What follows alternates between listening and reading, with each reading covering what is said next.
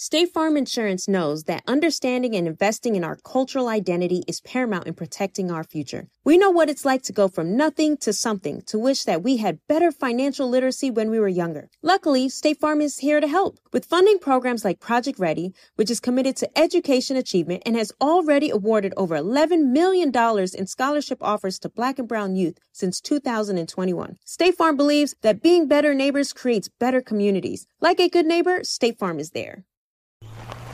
All right, so there we were, cruising through the new open-air zoo, when I realized that the park was closing in like 15 minutes. Luckily, we were in my Nissan Rogue. With its powerful VC turbo engine, well, we had time to see all the animals. Whoa!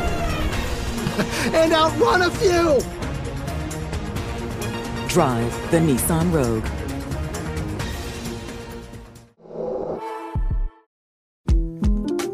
The 2024 presidential campaign features two candidates who are very well known to Americans. And yet, there's complexity at every turn. Criminal trials for one of those candidates. Young voters who are angry. The Campaign Moment podcast from the Washington Post gives you what matters. I'm Aaron Blake, and I'm covering my 10th election cycle. My colleagues and I have insights that you won't find anywhere else. So follow The Campaign Moment right now, wherever you're listening.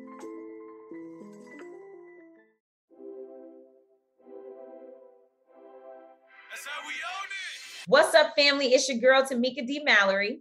And it's your boy, my son, the General. And we are your hosts of Street Politicians, the place where the streets and politics meet. What's going on, my son, Lennon? You had a rough few days. Yeah, it's been a little rough, man. Well, let me just say to you that the entire Street Politicians and Until Freedom family, we want to send our deepest condolences to you and the Lennon family in this time of loss. Your mother, Patricia Lennon, a very, very, very special woman who I had the privilege of calling a friend and getting to meet her at all of your functions, especially Miriam Day, where we all learned about feisty Patricia. And she really has taken so many of us on as her children, friends, sisters. And so over time, I've learned how beautiful she is as a woman and just such a strong warrior spirit. And it also helps to give me a real close understanding of who you are and how you came to be the feisty man that sometimes you are that gets on my nerves, but that's for a different show. And so just want to say that we love you, we support you. And I know that this is not a time that, is even, you can't even understand it. I hear people talk all the time about when they lose their parent, it is, most undescribable.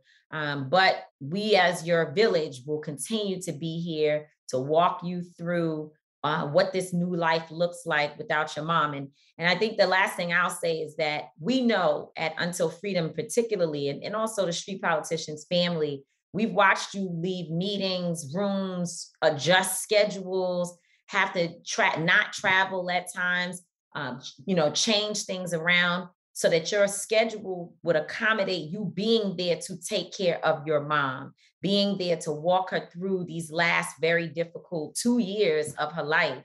And we know that, even if sometimes it doesn't feel that way to you, that you really showed the rest of us what it's like to take care of a parent when they are in need. So shout out to you and salute to you for being a stalwart in your family in terms of taking care of your mother, Mama Patricia Lennon. Thank you, man. It's not a lot to say. I don't want to get really emotional, but that was my favorite girl, man.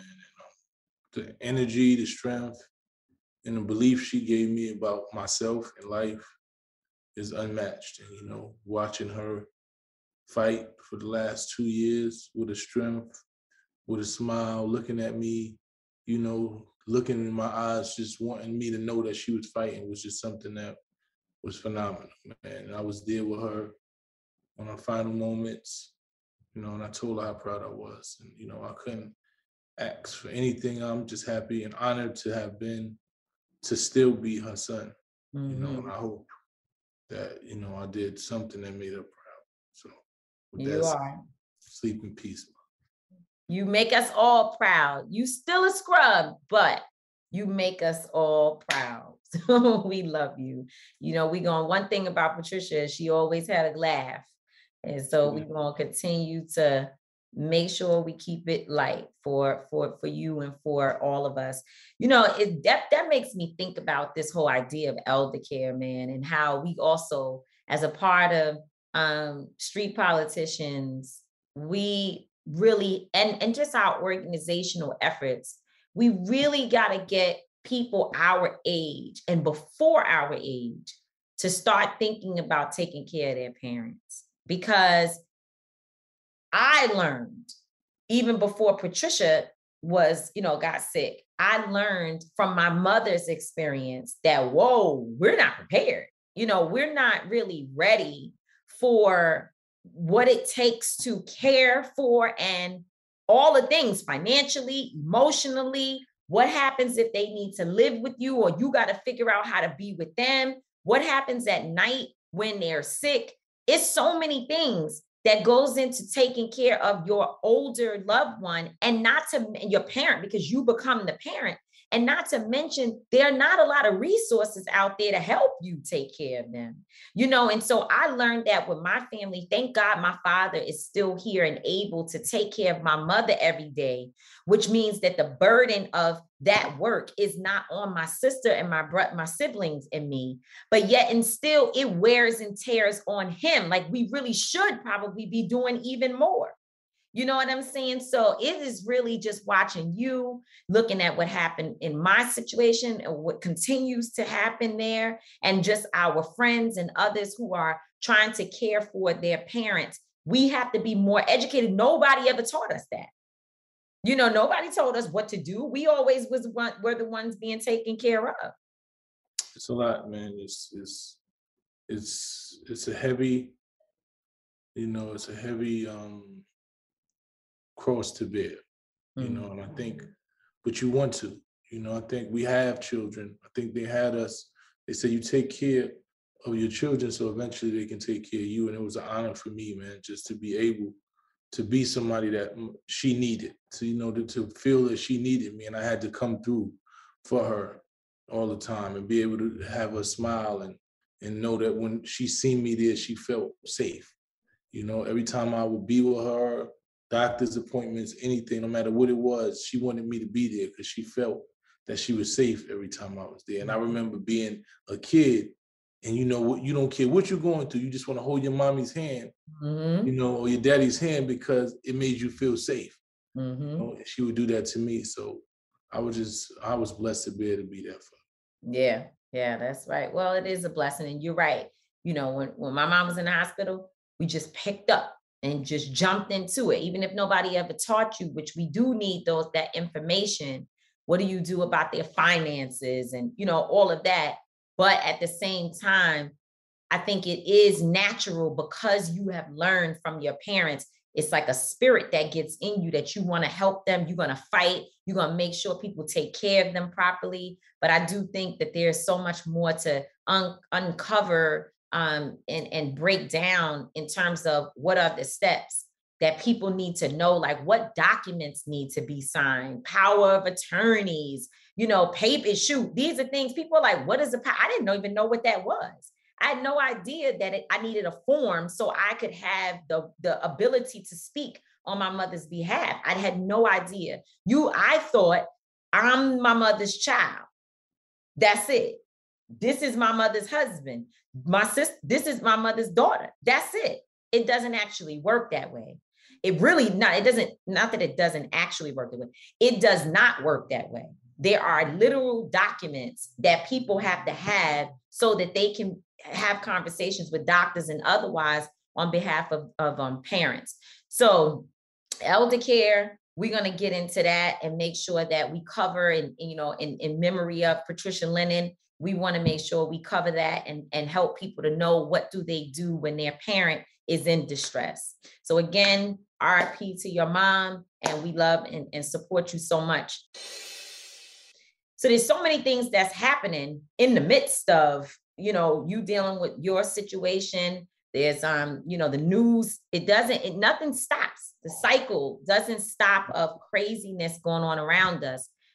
Just a couple of days ago, I saw a video of the young people, or I don't even know if they were young people, they had masks and whatnot. So I'm not going to put this on young people, but some folks who look like our people, because their skin looked dark, running into the Louis Vuitton store, which is in the mall that I frequent. And actually, I've been in that Louis Vuitton store a million times. It's been there for years. And they were doing a smash and grab. And I'm like, wow, this is still happening. Maybe the media is not covering it as much, but it's still happening. I'm trying, and I know that we all, we want to say, well, the system and it's a sign of the times and whatever. But I'm like, I'm trying to figure out, how do we make that stop before somebody gets killed? Because I saw the people doing the smash and grab, but there were staff members, clerks, or salespeople, who chased the security guard. Step back. Yeah. I don't know if you watched this video. I watched it. The security guard got out the way, but the salespeople followed and chased these folks around the mall. I just feel like, what if somebody would have fell down the escalator? Like, what happens if somebody gets harmed? And it makes me so scared every time. I could care less about the bags, the shoes, the clothes, the whatever, but the life, whether it's the robber or the salesperson or whatever, I just don't know where this ends. And it's easy for us to say, well, you just gotta, they need to do better. It's inflation, because it is inflation, which is very serious. Like, people can't even afford groceries, clothes, anything. But is it enough that because there is the problem of inflation, that people are now going out just deciding they're going to take what they want? I don't think it's just inflation. I think it's glamorization, right? Mm-hmm. I think when you go on Instagram, when you go on YouTube, and everybody who is a status symbol, right? When everybody has on Louis Vuitton and they're saying, this Louis costs this much, and I got the Louis this, and every song is talking about that, right? And you're from a community and from a household where you can't afford that, right? So you feel like you need these things to validate you. You have these things, then you are in the in crowd. You can be accepted. You can put it on Instagram. You can say, look what I got. You know what I'm saying? And I say that about most of these brands. These brands are status symbols. They're not, because most people don't buy these brands be like, oh, this just looks so dope, right? Mm-hmm. I watched some of the ugliest Louis Vuitton shit I ever seen. Some of the ugliest Gucci, like, it's some of the stuff that people wear, those Balenciaga sneakers that look like orthopedic shoes. I just would never wear them. But people say, oh, they cost $1,000. And they got jeans that be so ugly that they cost $1,000. And they say, oh, these are Miris. They don't care. You looking like, damn, them jeans don't really look good. Like, you look at those boots that, shout out to Fat Joe, that he had on, right? And you look and say, I'm just not gonna wear those, right? But they Kanye's. But they Kanye's. And they cost this amount of money. Now, since people can go into these stores and they've seen it happen on YouTube, they've seen the little smash and grab, people are taking a try, man. So but it's so serious. It's not like funny. Like, it's really serious. I don't know. I mean, it scares the hell out of me. And I think you're right. Instagram and all of that, it does make it. And listen, I'm not one to tell people that they shouldn't wear their Pucci, Tucci, and Louis. That's fine with me. I support it because I wear some of it as well. But like, this right here was like $29. Like, you don't have to always have the highest brands. And you got a phenomenon of either people buying fake stuff, trying to keep up, or people buying or people stealing in order to keep up. And I just, like I said, I hope nobody gets hurt.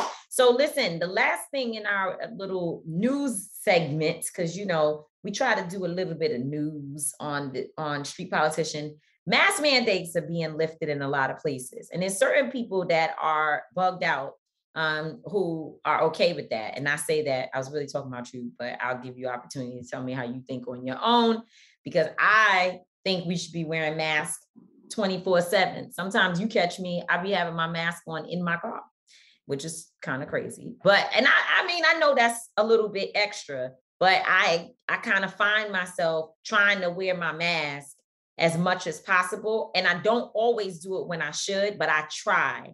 So now that the mandates are being lifted, people are going to get even more lax.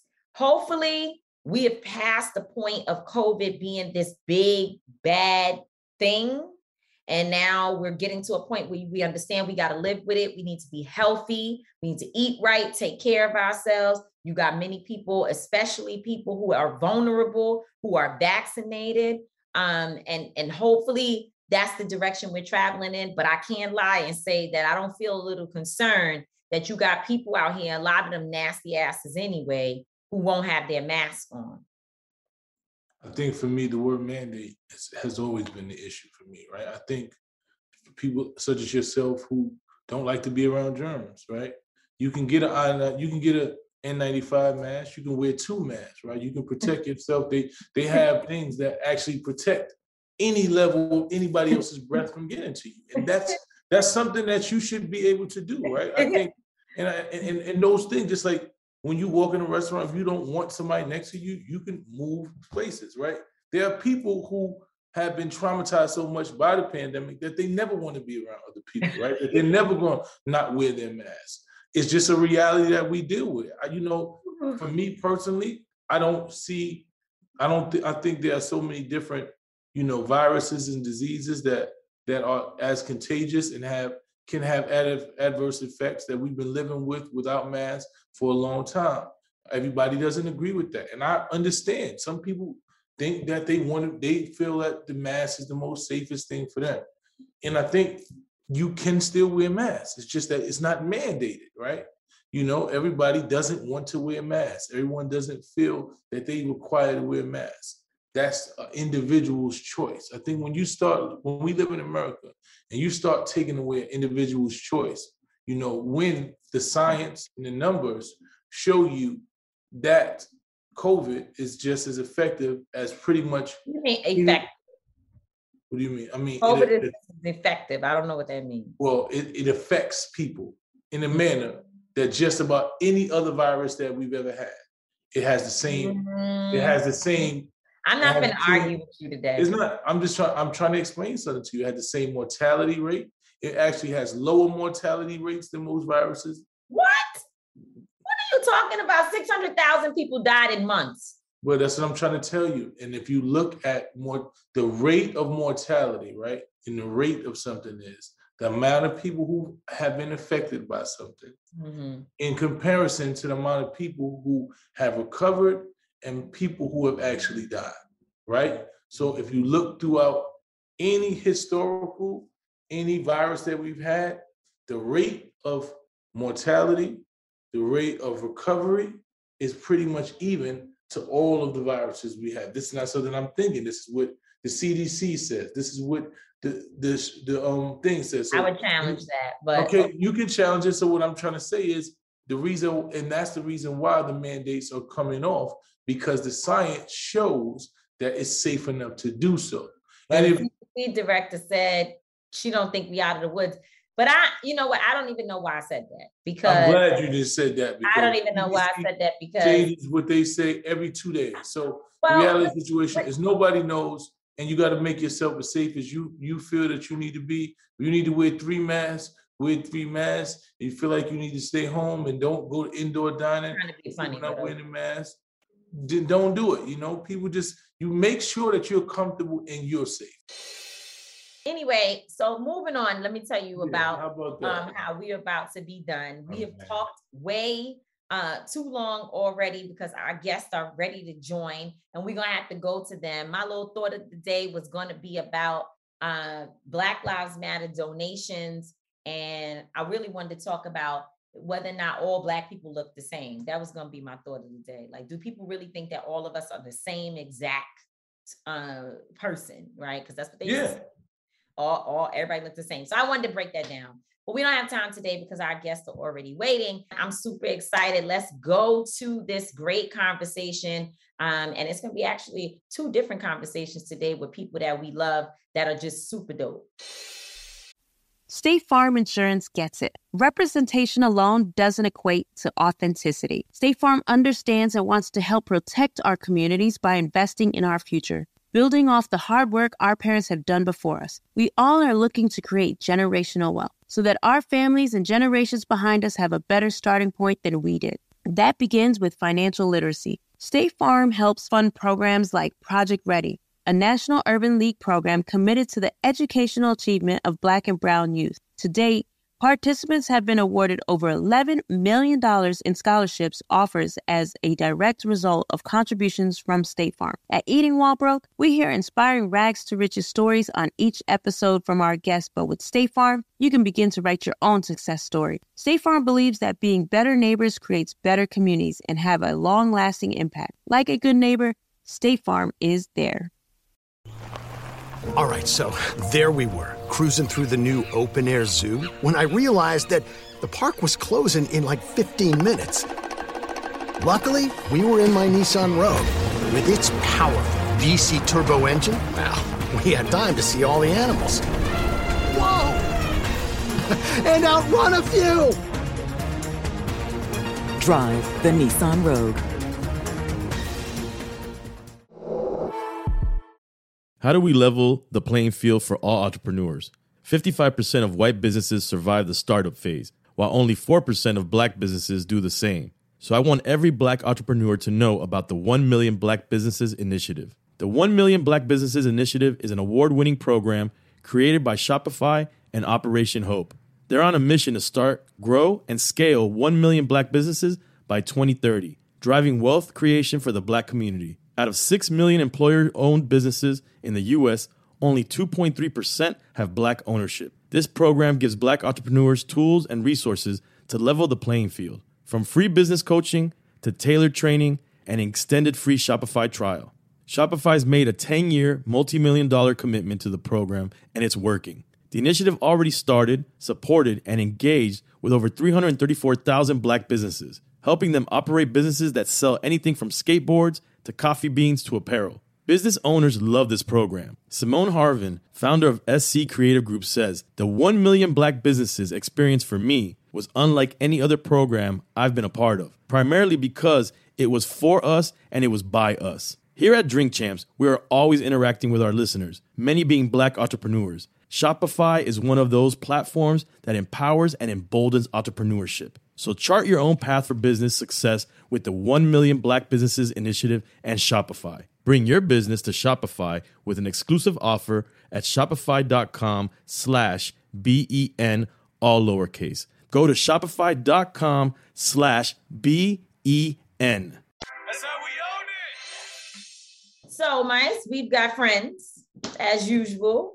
On Street Politicians is a very friendly place because we have such great friends that do such incredible work, and it's just super, super, super, super dope. And the two individuals that we have today are our friends, our dear, dear brother and sister.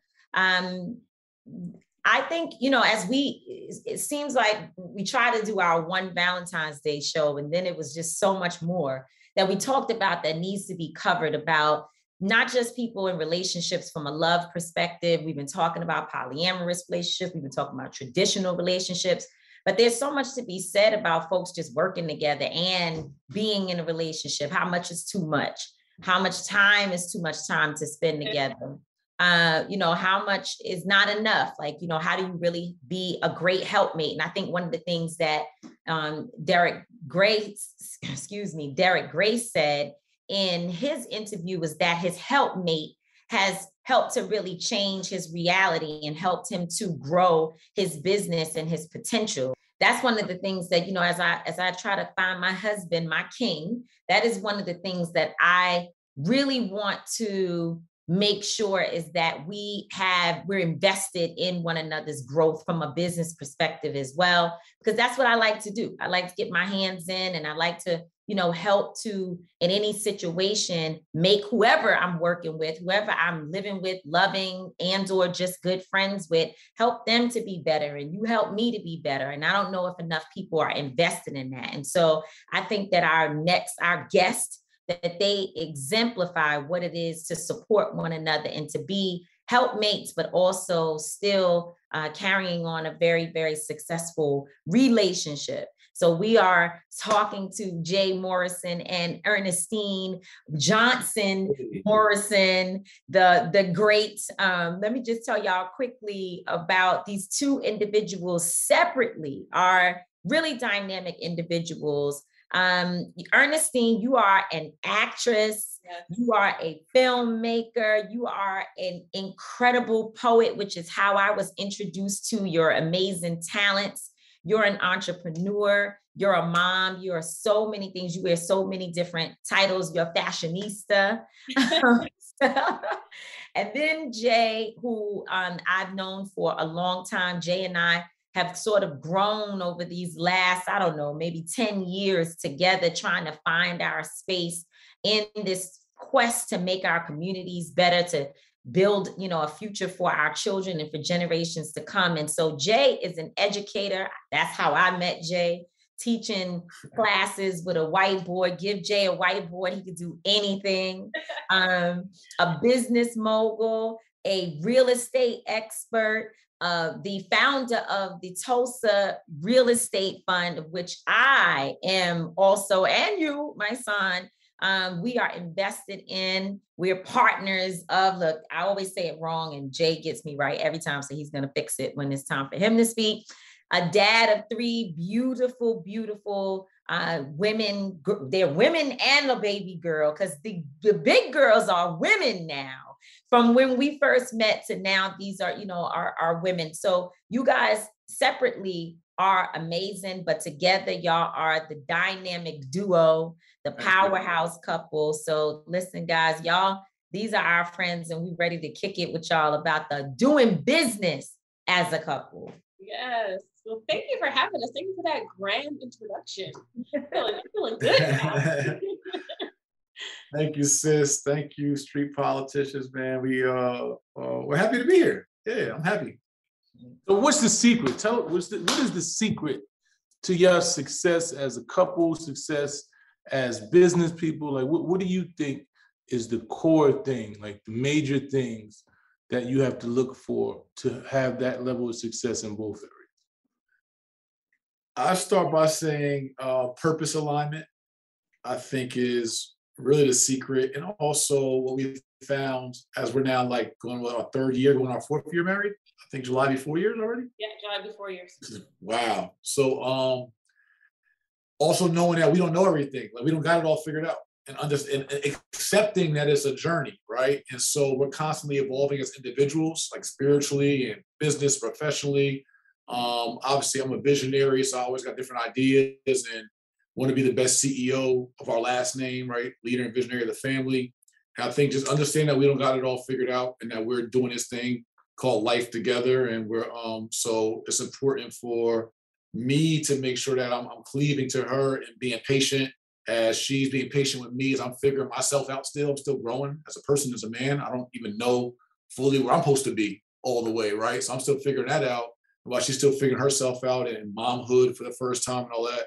We're just being patient with each other as we figure it out together. To piggyback off what King Jay said, and my son, I don't think that there are any shortcuts. So if anyone out there thinks that there's a shortcut, there's not. Like, I think that on top of what King Jay said, the shortcut is, the secret really is work. Like, it's really putting in the work. Like, everything that you want to do, whether it's business, whether it's relationship, it all takes work. There are no shortcuts.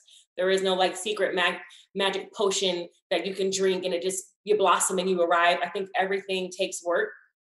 And Jay and I are both very intentional about working on ourselves individually. We're very intentional about working on our marriage. We read books together. We do marriage counseling together. Even when it's challenging, when it hurts, when it's icky and sticky, we face it and we dissect it and we do the work. Like, we do the work necessary to be the best versions of ourselves, which in turn makes us the best version for each other. So I think the secret sauce, the shortcut is just putting in the work. Putting in the work. So you know what? I want to go backwards, because I remember when you talked about purpose alignment, Jay, that struck for me and just reminded me of how you guys started. Where it seemed, and I may be wrong, but it seemed that Jay was, he was out there, like, the corner classes, the whole thing. He was out traveling with his whiteboard around with the vision. And you seem to be very supportive of that, Ernestine, like as if, and then I would watch as we would be, out on the streets or watching you guys out around the country, and you would come and do poetry during the middle of a street, gathering of people learning about financial security and really how we go from the block and the corner to like sustainable communities. Yeah. And you found the messaging was intertwined. So is that kind of like what made y'all say, okay, this can work? Because you guys were able to mesh so well in the very beginning when you were trying to like figure out how to expand? Yes. I would absolutely say that the connectivity in the beginning, that our purposes were so aligned, the vision, the messaging was so aligned that it made it easier for us to work together. It made it easy for us to align because the vision was the same. The vision was the same. The purpose was the same. And although Jay may have had in his individual walk and I had my individual walk, it was like when God brought us together, it was like, this is how you can take your individual vision and purpose and your individual vision and purpose and combine the two, because they were almost like yin and yang. They went hand in hand with each other. Yeah. And I would say like we often say, and I grew up the same way, you used the term helpmate, right? And I've always thought of it like that till a few years ago. Actually, Ernestine's grandfather, rest in peace, explained to us that the Bible actually says help meet when you read it. It says to find a help meet because she's to help you meet your vision. And as I've been studying later, and help you achieve your goals, right? So God created man, right? Depending on religious perspective, but this term helpmate or help meet comes from the Bible really. And it's God created man and he created a woman. So man was not alone, and God gave man a purpose, and the woman was to help that man meet his purpose. Right. And that man was to love and sacrifice for that woman. And so I think like, as I was out on the corner classes, on your tail at protests and demonstrations all over the country, and just trying to offer myself of service to our community, I was like in the dating game, and it was all about like what looks pretty and what's fly and, all the physical attraction and those things. And when I met Ernestine, it was like great energy, great vibes. And when I did a corner class here in Atlanta, and I seen her like perform a Black Love and Dear Black Man, and there was just something magical because it was like she was in her own element and space. She wasn't like trying to like be in my space, but with her own talents and gifts, they just complemented the exact community repair that I want to try to contribute to or achieve. And so, I think when you have that alignment of purpose, as she said, it just made it easier. I was like, oh, this is a woman right here that can, in a different way, help me meet what I believe is my purpose and my goals. That's dope. I've been along this road with you guys, both of you, my good friends. And, I've watched y'all when y'all started this relationship, watched the evolution, was at your wedding, seeing y'all bring forth a beautiful child together. Is there anything about marriage that you thought before that has changed? Like, how long have you been married now? It will be 4 years in July. Yeah. Yes. Is there any ideologies or things or just visions about marriage that you thought prior to being married that have changed, evolved, or you were like, it either evolved or it's just changed? Like, well, I thought this what marriage was, or I thought this, or I thought that. Has it changed for you in any way? Yeah, absolutely. I can definitely say marriage is ever changing. I think it's ever evolving. I think I had an idea of marriage in my head as a woman, like a little bit of the fairy tale, not all the way, because I'm not a fairy tale person. I'm very realistic, but I think there was a sector of the fairy tale marriage and married life, what it looked like, and a little piece of it in my heart. And then I think when you get into it, you realize these are two different people from two different walks of life with different habits and kinks and quirks and personality traits that have now combined into one. And you don't think about it that way. You're like, wow, like you have to learn to live with this person and their behavioral and their traits and their little habits. And like, you have to learn this person. It's like becoming family. It's almost like if you were a brother or sister, you had a sibling and then a new sibling entered the home. It's like, you have to get to know this person in your atmosphere. So I think you don't really think about it like that when you think about marriage. But I think now that I'm in it, I'm like, okay, wow, you have to learn this person, you have to grow with this person, you have to evolve with this person has to evolve with you. And they say you change every 7 years, but I feel like we're always ever changing. I think we're changing daily. So I think it's a very serious commitment to say, I want to be on this journey with you through the evolution, through the changes, through the personality changes, through the behavioral traits. I want to be on this journey with you. Yeah. And I think when I heard Jay talking about, because I was on the dating, whatever, on that trail with Jay too. We watched a few stuffs happen, right? And, you talked about being attracted to a certain thing. It was what the person looked like. But I'm sure that it helped that when you saw Ernestine, it was like, she's dope. She's a poet. She got all this going on. But that thing also be thanging back there because she walked around with that wagon. She's also so inappropriate sometimes. Listen, you can't not see it. It just it doesn't disappear. Thanks. So mice don't know because my brothers don't look. That's right, man. I wouldn't. That's my sister. I've never seen. All I ever seen was Ernestine's face and her smile. I wouldn't even get into it. Listen, yeah, right. What y'all always say is nobody wants the person that no one else wants. Everybody want to look at their person and say, I know y'all know I got a bad woman. So I'm sure that was also a part of how you were like, okay, I found you. It seemed like at some point you kind of find everything, like if you get satisfied in so many different ways. It's almost like God's way of being like, I can give you what you need if you would be open to receive it. Mm. Look at you. Right. I do agree with that. And I think like the beauty part, I agree, right? That's a foundational. We all like, you want somebody you're attracted to, right? So that's a foundational thing. I just think there's so much of that out there, right? There's so much, like, it's go to the gram. It's like, it's a million girls that look good, but now we get the substance. It's like, I'm a substantive person. So like, I can't do shallow, right? And then I come from the old school. I'm not like this new school thing of like, we just pass them around and everybody got who everybody been with. And that's the cool thing.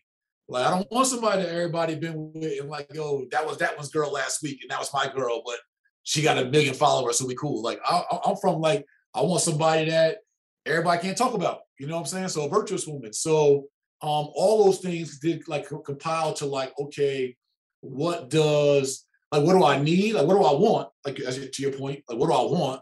And then what do I need? We're really kind of the combination, like for me. So it's like a lot of times as men, we just settle for what we want. And like you said, a thing be thanging, and that's what I want. And that's good enough. But then you gotta get down to like, what do you need though? So in saying that, right? And correct me if I'm wrong, but I remember that y'all were on this abstaining from having sex with each other. Right. Right. And how long was this process? Because I remember you was like, well, we don't even, that's not what we doing. And I was like, Jay, really? Like, I was really like, this is when I knew that he was in love. Cause I'm like, what? Ain't no hanky panky. Like, bro, this is spiritual. We love each other and we building. So tell me about that process. Because a lot of people have not done that. Yeah, I think that we were both very adamant about, if you want something you never had, you got to do something you haven't done. And we both didn't want our relationship to the basis, the foundation to be based on sex. Because like Jay said, you can get that anywhere. We could all have sex. But I think we were very intentional coming out of relationships. We wanted to find something of substance. So we said, hey, let's abstain for 90 days. And we did 90 days. We were like, it seemed like 90 days was a long damn time. It was a long time. It was I was like, they still doing this? that lasts like 3 days. It's like, okay, 2 more days. Okay. But it was kind of cool because it was like, okay, I know you. Like if sex fell off or, God forbid one of us couldn't have sex anymore, would we still have a connection? And we do, because we built the spiritual connection, a friendship connection. We got to know each other without, sex influencing our whole relationship. So I think it was a pretty cool thing. And I know, like, for a man, like, to me, that just seems whack off face value, right? Like, and probably most of us in the culture right now. But I don't think it seems about whack. For me, like, I don't want to cut you off. It don't seem whack. It just seems like wow. Like, you know what I'm saying? Like, wow. Usual.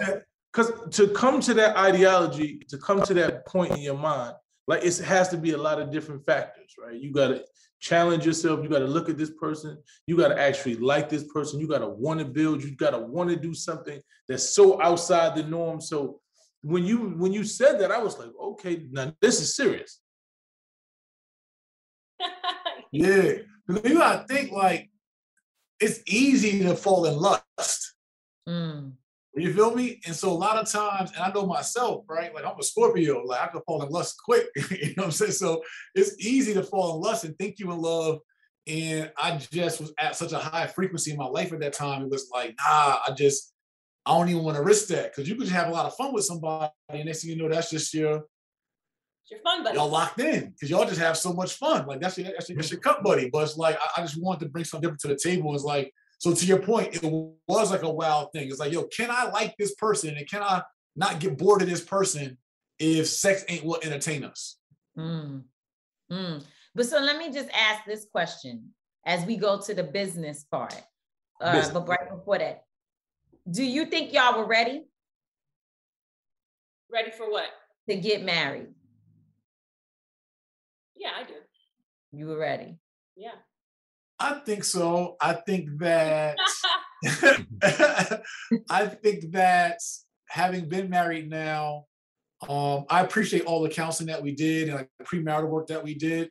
I think that we also could have dug deeper at the same time. So is marriage hard or is it easy? Be honest. Is marriage easy or hard? Because Ernestine is ready. She got. No, I know. So let me just say something, because being married and understanding the dynamics of it, and a lot of people will look at relationships, right? And since we live in the social media era, right, they only see Jay and Ernestine when they perfect and they loving each other and they kissing and they hugging and they got the African garb and then they doing stuff like this is what our relationship is, right? So when they can see that, and then if you are able to tell them something that makes them realize, like, really, we got to work, because if this person is saying that, then it gives me a different understanding of what I have to do, how you have to go through marriage, and what the process is. So can you tell me, do you think marriage is hard? I think marriage is absolutely hard, but I think it's also like any relationship. I was talking about this with my girlfriends. Having a girlfriend, just a regular platonic girlfriend, is hard. So a marriage is definitely hard. I think any two humans who decide to be connected via any type of relationship is hard, because again, you have two different people from two different walks of life aligning together and joining to build a relationship. So I definitely think marriage is hard. I do agree with Jay. I still know that I was ready. I think we were ready. I know we were ready. I do agree with Jay though. We did a lot of work. Like, we read this book, His Needs, Her Needs, before we got married. We read it together. We did it with our marriage coach. We did all the marriage coaching and all that. But I do agree that you could go deeper. But I think you could always go deeper. Even if we went deeper, there was still another layer of deeper we could have went from there. Because again, you meet someone at 30, 40, that's 30 or 40 years of layers that you have to break through. So I don't think the work is ever deep enough. I think you need to go deep. You need to ask each other the hard questions, the religious questions, the spiritual questions, the finance questions, all your sexual desire questions, like all of those things. I think you have to dissect and break down when you are deciding you want to marry someone, because all these things come up. Stuff comes up that you didn't even think about. You're like, oh, wow, I didn't even think to even ask about this. So I definitely know marriage is hard. It is work. It is like a job. But it's a career. It's not a job that you clock in and clock out. It's a career. And it's like you're an entrepreneur. You know, entrepreneurs, you never stop. There is no clock out. So marriage is like entrepreneurship at the highest level.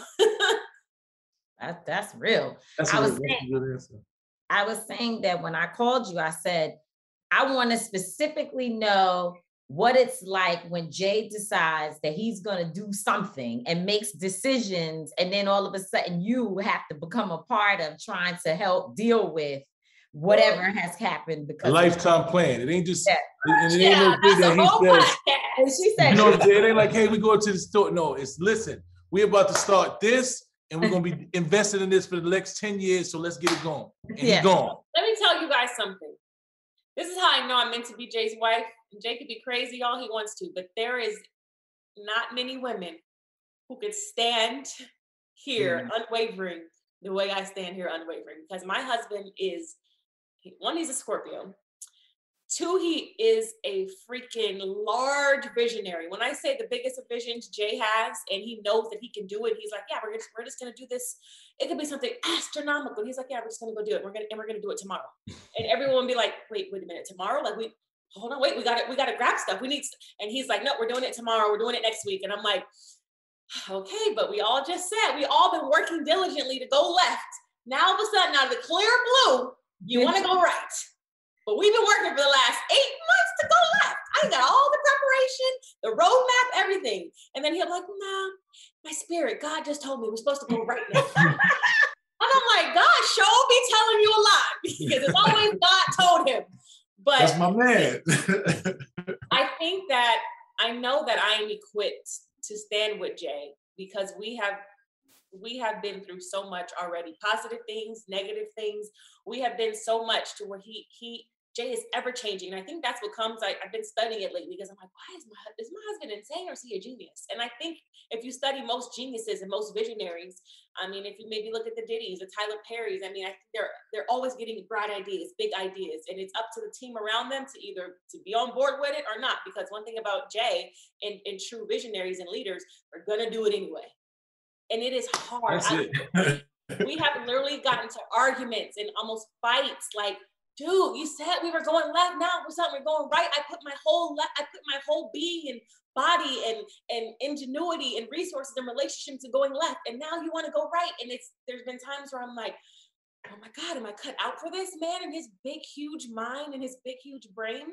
And I remind myself, like, yes, God put you here for a reason. There was a very, very specific assignment on this man's life. And there's a very specific assignment on your life. So you have to weather the storm, baby girl. And it always works out, but it's not always easy.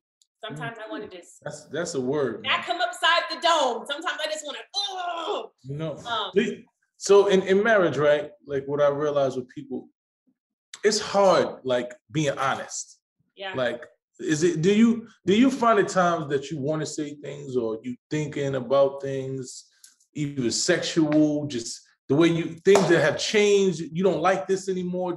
Do you find it hard to like have those conversations with each other because you don't want to offend, you don't want to make them feel bad? Is that a hard space for you guys to do? I would honestly say I would give us a 9.5 on a scale of 10.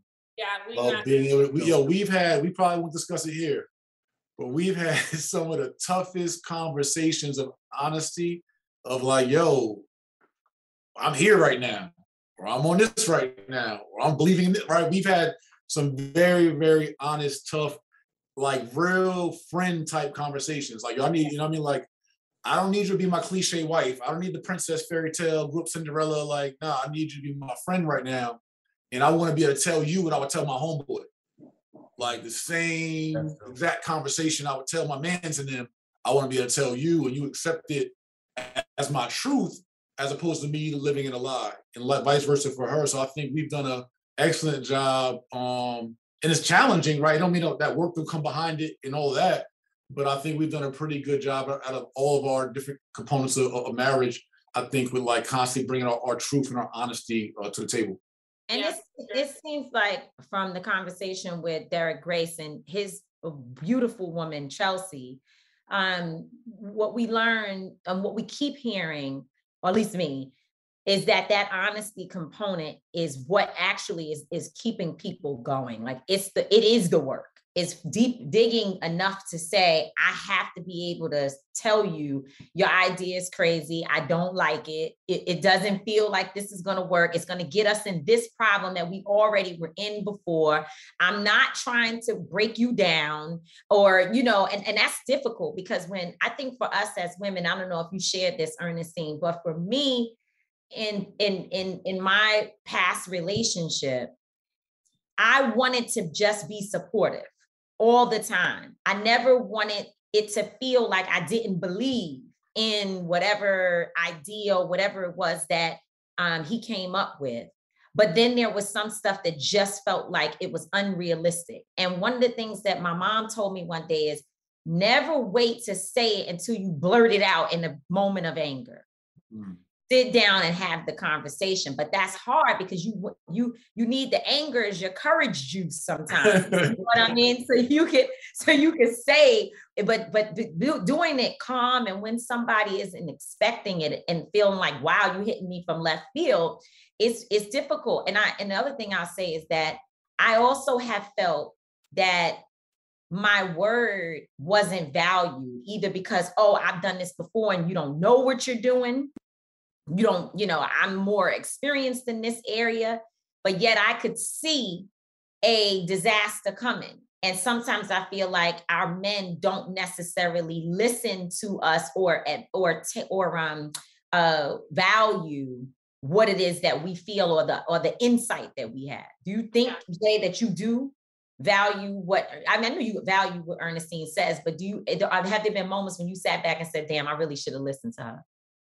A ton of moments, right? I think that's probably been one of the largest argument points of our relationship has been that, and I still double down and stand on, like, as a man, the head of the household, my job is to protect and provide, and to make sure that, like, I'm leading the family forward, and I'm responsible and accountable to God, right, for what happens within the family. And so, like, I hear my wife, and I try to remind her that, and I almost think of all men right now, just because we don't do what y'all say does not mean we don't hear y'all or don't value your advice. We take the information, we assess the information, and then we do what we feel that is the best thing to do. Sometimes it's a home run, sometimes it's a base hit. Do what you want to do, regardless of what we say. Well, at the end of the day, what we feel is the best thing to do, right? Which is the thing that, right, we weren't doing that situation, that we're guided to do in that situation. So we have to, as family units and couple units, is understand, like, it's like, for instance, you can't put your best baseball batter up and celebrate when we hit the home run and a triple and a double, but then when you strike out, or, you know what I mean? When you say, yo, curveball coming, but he don't think so, and he go with his gut, and now he strike out. Now it's like, oh, I told you so. His gut been working. The gut been working before, right? Hand raised. What raised. he been using before. No hand raised. Hand raised. No. Well, let the women speak. Let the women speak. Yeah. No, I wasn't even done. Well, but just know, sorry, because here's the thing. We're saying that we can see that didn't work before either. Like, we know, we are like, listen, this is not the best swing for you. I have watched you. I've studied your games.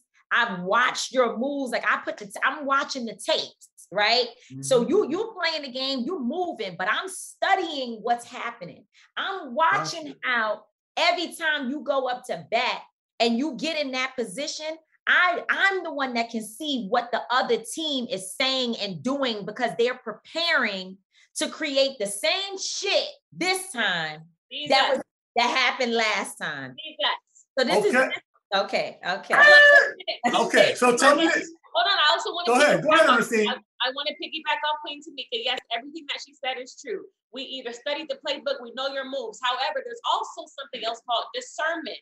Just like you know that you are blessed with certain manly powers, women, we are blessed with discernment. And I am blessed with triple discernment, because this passed down from my mother. That I am gifted. So Jay knows this, and I've explained to him several times, I have been blessed with the gift of discernment. So sometimes I may see the curveball coming, even if it's not in the playbook. Even if I didn't study the other team, God already showed me that the curveball was coming.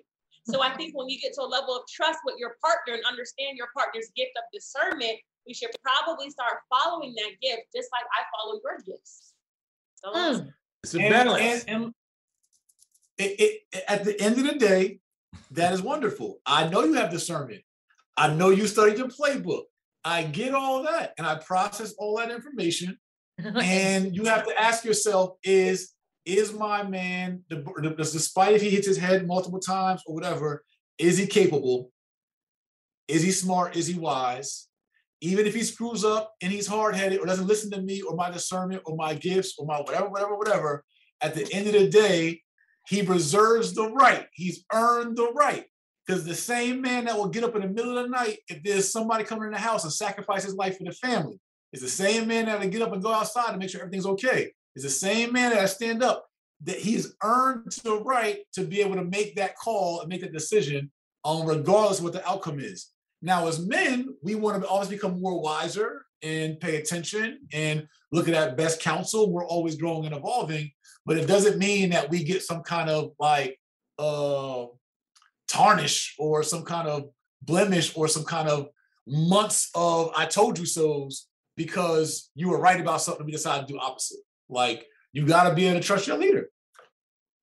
It's a very slippery slope, you know, being in a relationship, especially being in marriages, especially as men, we look for a level of belief from our wives, right? You want your wife to believe in you. You want your wife to give you this energy that you can't lose, right? I remember I used to watch Rocky, and I always said I would have never married Adrian. Like, Adrian would just never have been my wife. Like, every time Rocky was about to fight, she'd be like, "You can't win. You see what he said, Rocky? You can't win." And that used to be like, yo, what kind of wife is that? Like, I don't want that, right? As men, we want to look at our wife and say, "Listen, I'm about to go climb that hill," and she'd be like, "You got it, baby. What you need? You need me to get some water? What you need me to do? You need to get on my shoulder."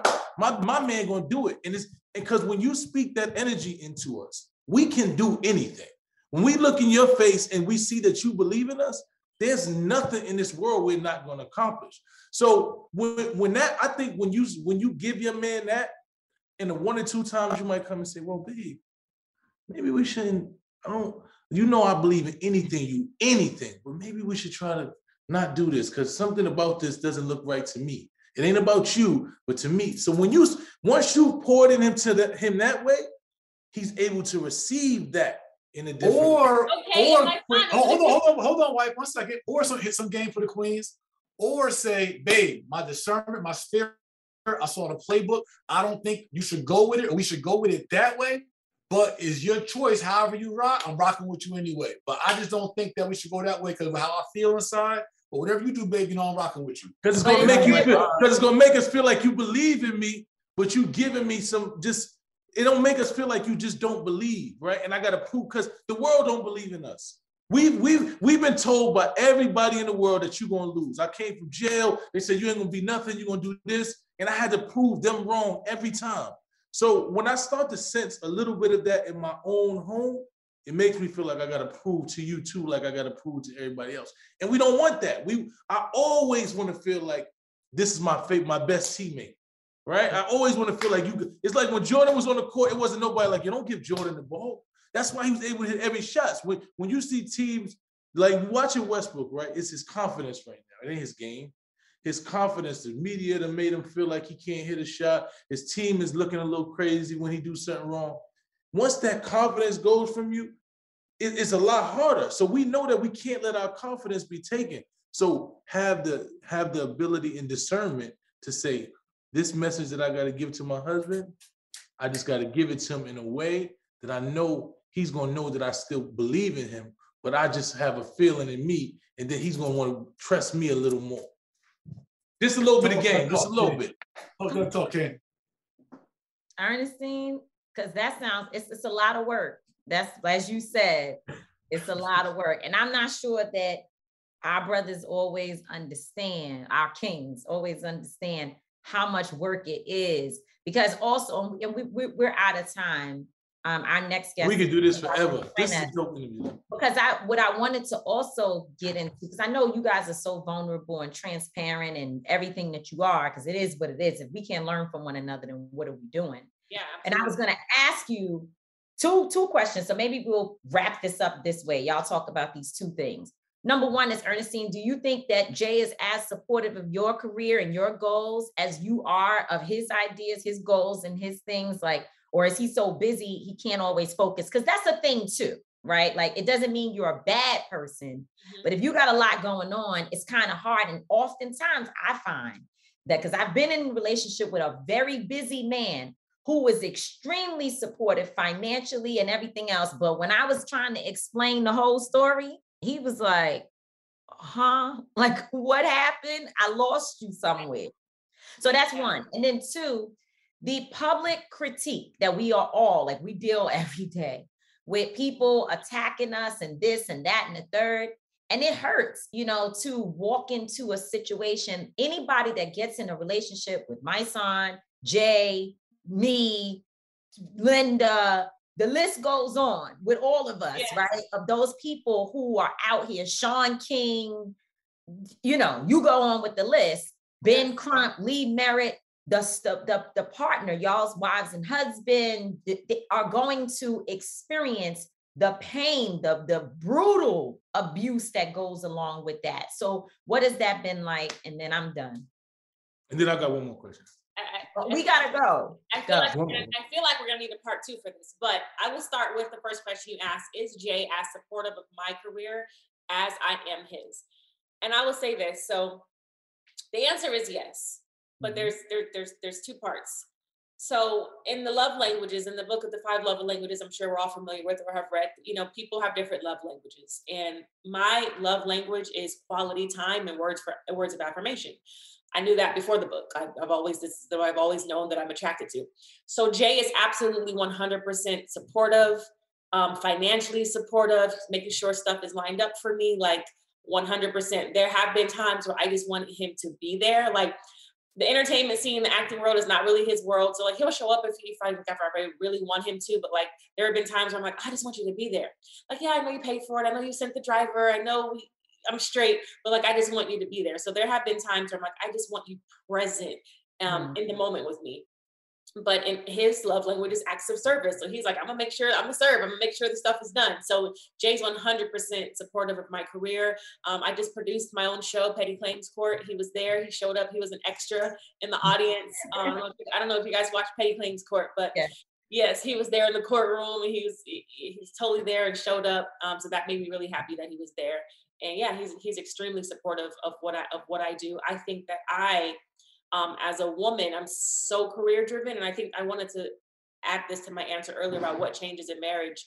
I am a very career driven woman, and I didn't know how being married as a woman, and when you're married to a powerful man, it makes you get in your bag a little bit even more. Like it makes you like, okay, like I definitely got to go hard for my career because I worked so hard to build this. Whereas, I probably should have been thinking, okay, let me focus on being married instead of just focusing on the career. Like, I'm not focused because I've always been focused, but prioritizing. Let me prioritize the family. Let me prioritize my marriage.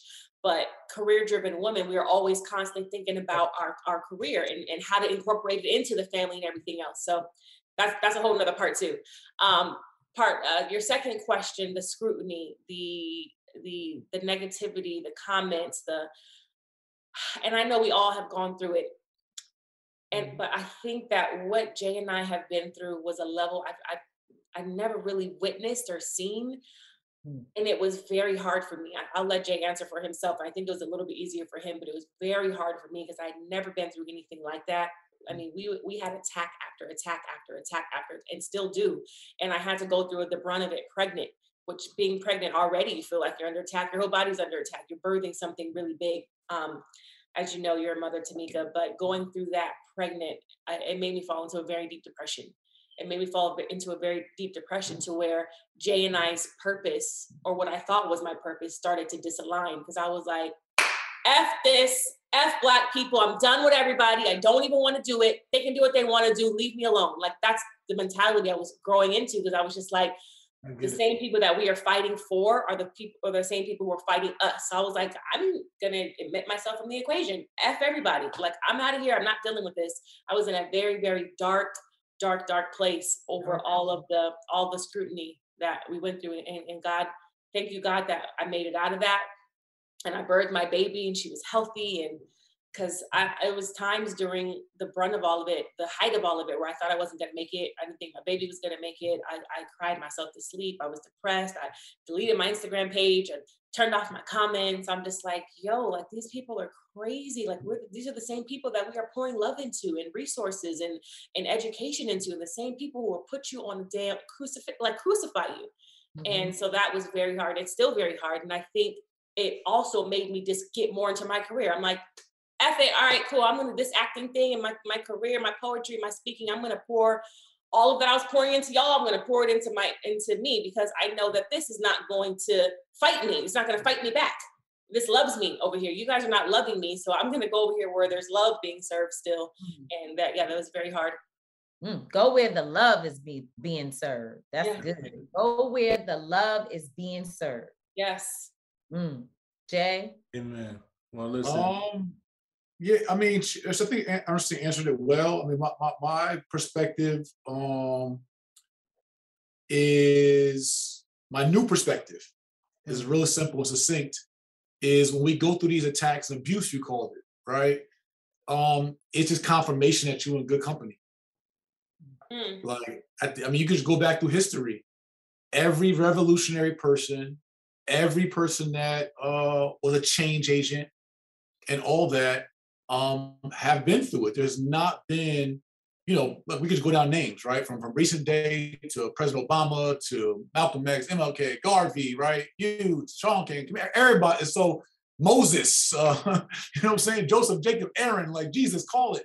So to me, it just means like you're just in good company. Like you just got to accept that, that's the calling God put on your life. And had you not been walking that calling, you took an easier route, you wouldn't have been obedient, and you would be in different kind of company. So I just I've learned and evolved to embrace it and wear it as a rite of passage and a badge of honor. Mice, you said you had another question. No, I don't really have no other questions, man. I think y'all pretty much summed it up. It was amazing. I always speak to y'all alone, and we build all the time, and I love both of you. I love what you are. I love what you've grown into. I love what you represent. We love you back, and we just appreciate y'all, man. It's good to be able to talk to people who are all aligned the same purpose that you are, man. Yeah. Because we know that our people are some people hard to fight for, man. They trying to shoot you while you try to take the knife out their back. So this is our calling. So let's keep on winning, man. The Morrisons. Yeah, one of the couples to motto. The Morrisons. Thank you. God's grace. Amen. Thank you guys for joining Street Politicians today. It's your first time on the show together, but you guys have to come back separately because there's so much more that I think you can contribute to all of the conversations that we have on the show. We love y'all, appreciate you all, and kiss the babies, all of the children, the village. For me. I love y'all too. Peace. Thank you for having us. So I think, that was a really good interview. I knew that though. And I think we both knew it. And I think what happened was while we were talking to Derek Grace and Chelsea, in my mind, I was thinking, wow, there's so much more to explore, but we didn't have 2 hours because we talked to them for a long time. We didn't have 2 hours to stay in that conversation. And it was really coming to me that there are other couples that we know that working together component is so important. I do think that this idea of love and relationships, like everything else in our society, is evolving. That is also just the ideology and the path forward for like sustainable relationships.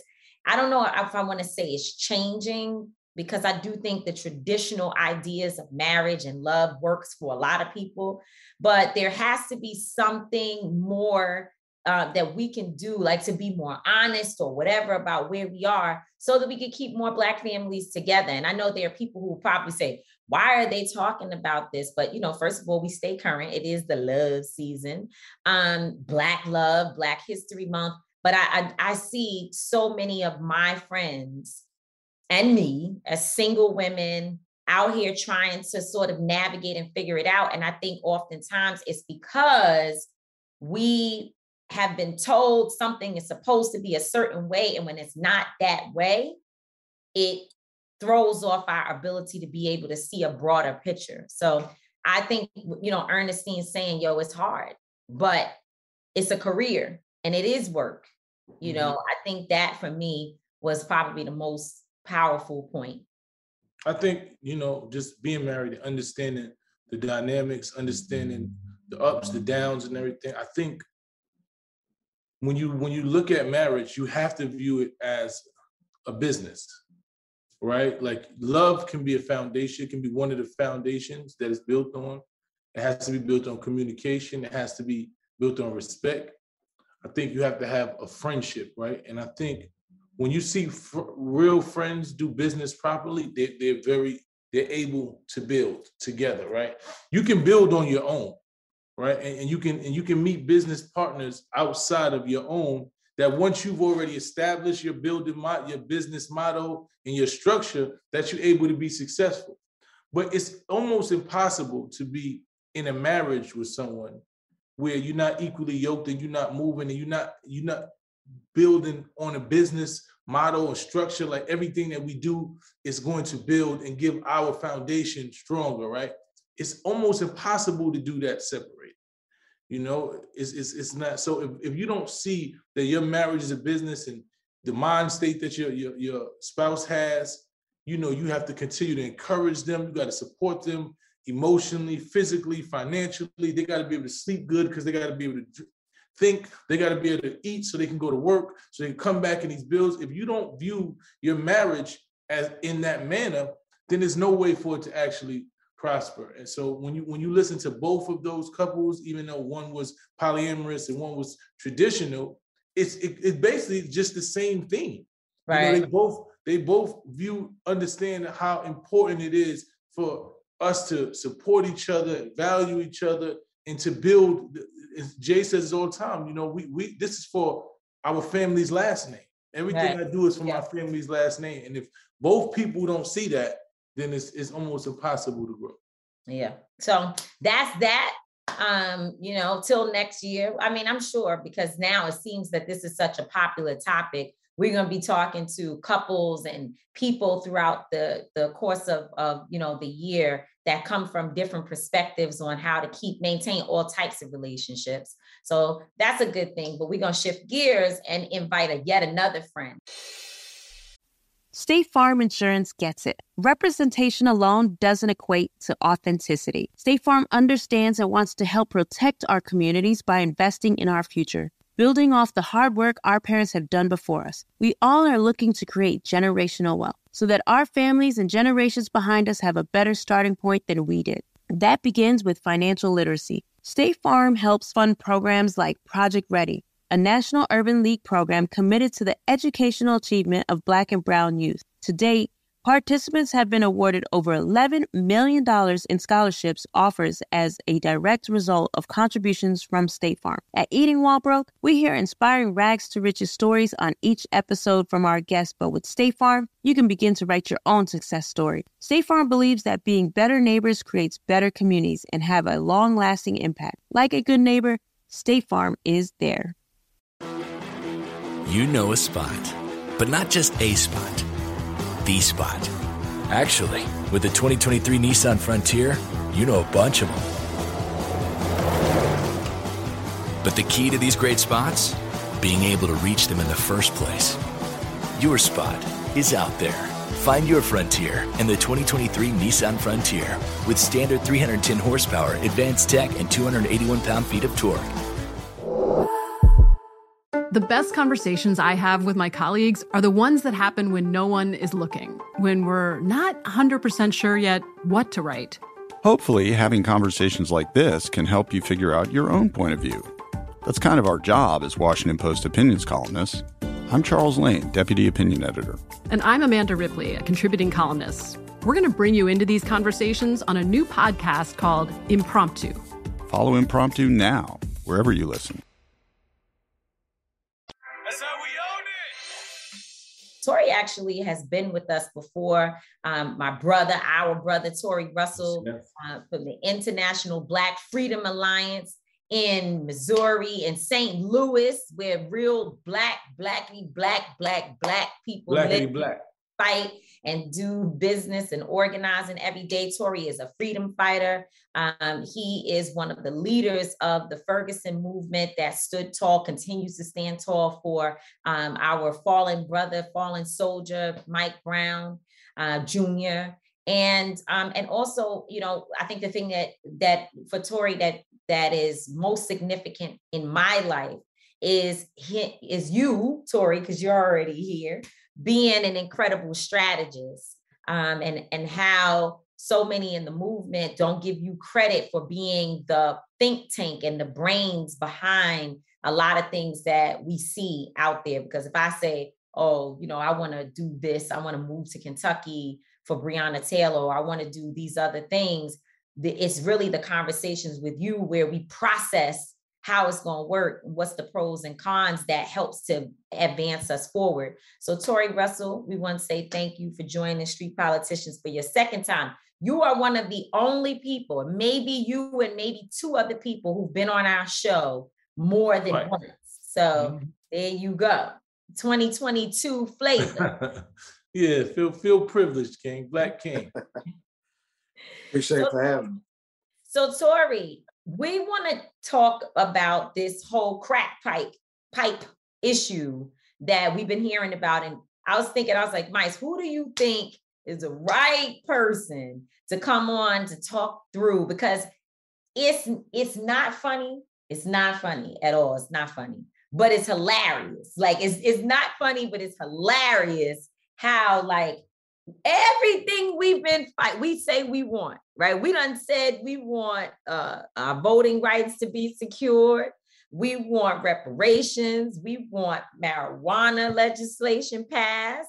We want people freed from prison. We want political prisoners freed. We want our abortion rights. We want George Floyd Justice Policing Act. We want all that in the racial justice context.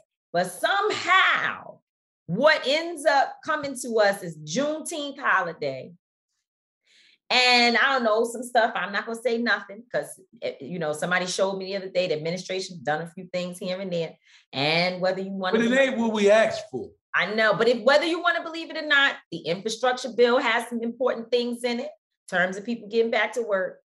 And now you have the drug or harm reduction strategy, which is an important thing. But like my son said, what did you say, Mice? It ain't what we asked for, Joe. What you Joe, think? Come on, Joe.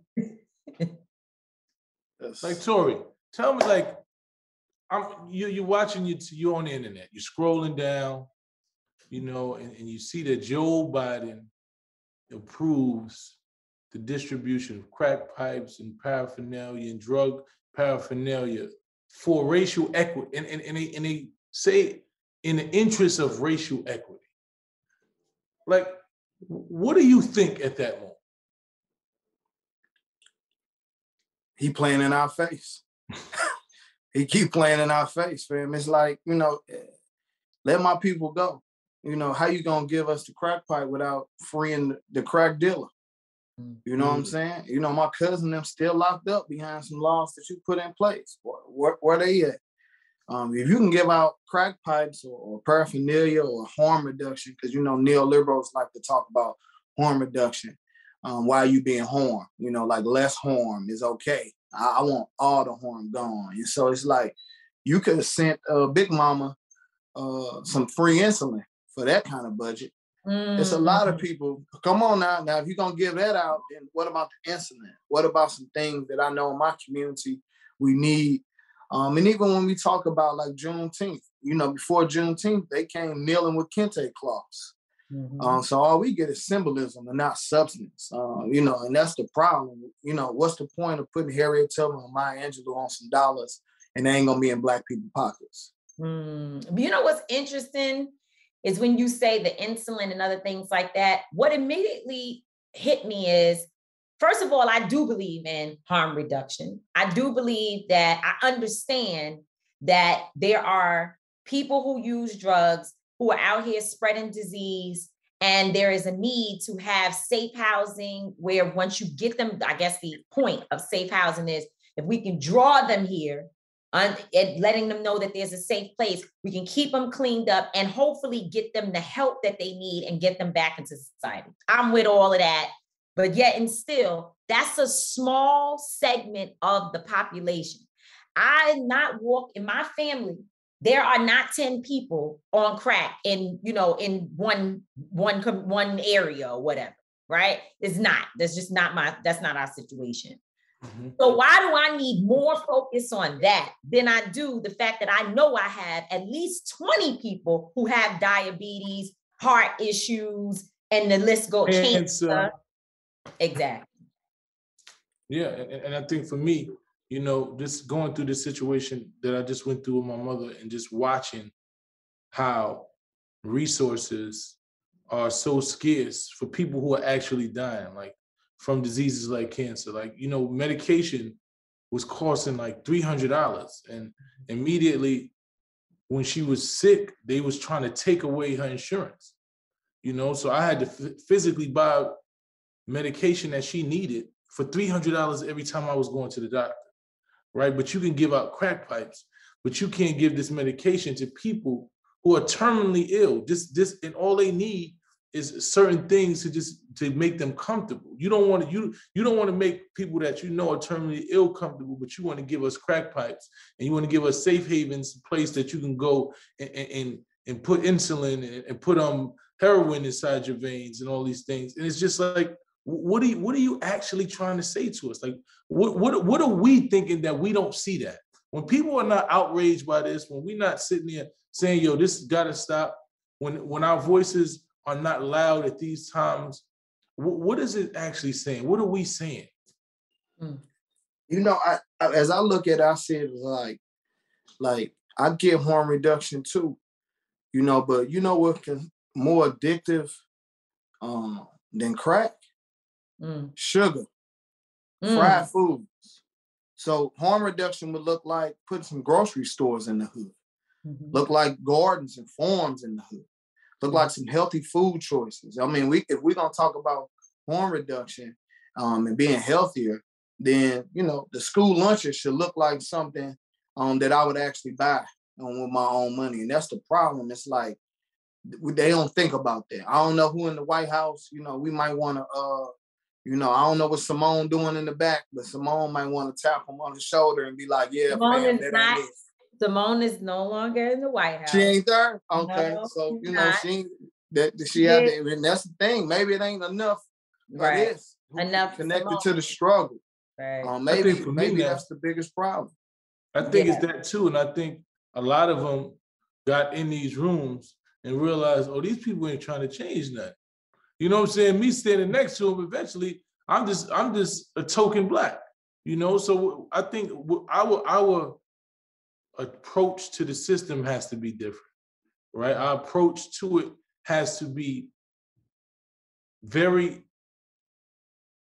intentional. Like everything that we do have to be intentional. We got to say, this is exactly what we want. We're not doing nothing else until we get this. And if we don't get this, we're willing to do this. Like it has to be very serious, because I think, watch playing this political game that they playing. Oh, the Dems want to do this, but the Republicans don't want to do it. Okay, the Republicans aren't going to do it. Boom, boom, boom. Then we get a Republican thing, and then they give you 1/10 for what you do, and then they say, look, we tried to help you. Look, the Dems ain't want to do nothing, but no, the Dems wanted to get this done, and you knew you wasn't trying to free us, so you said we're going to let 3 people go, and we still going to keep the 1 million people, and the 3 people going to say, well, he let me go. You know what I'm saying? Look what he did for me. The 3 people. That's Trump. That's Trump. That's what I'm saying. People, but you ignore that Obama was trying to give retroactive laws that would have freed all the people, and then y'all said absolutely not. And then y'all let 10 people go, and they said, look, Trump let the people go. Obama ain't let nobody go, because they play this game. It's a game that everybody's playing, and we got to be tired of playing the game.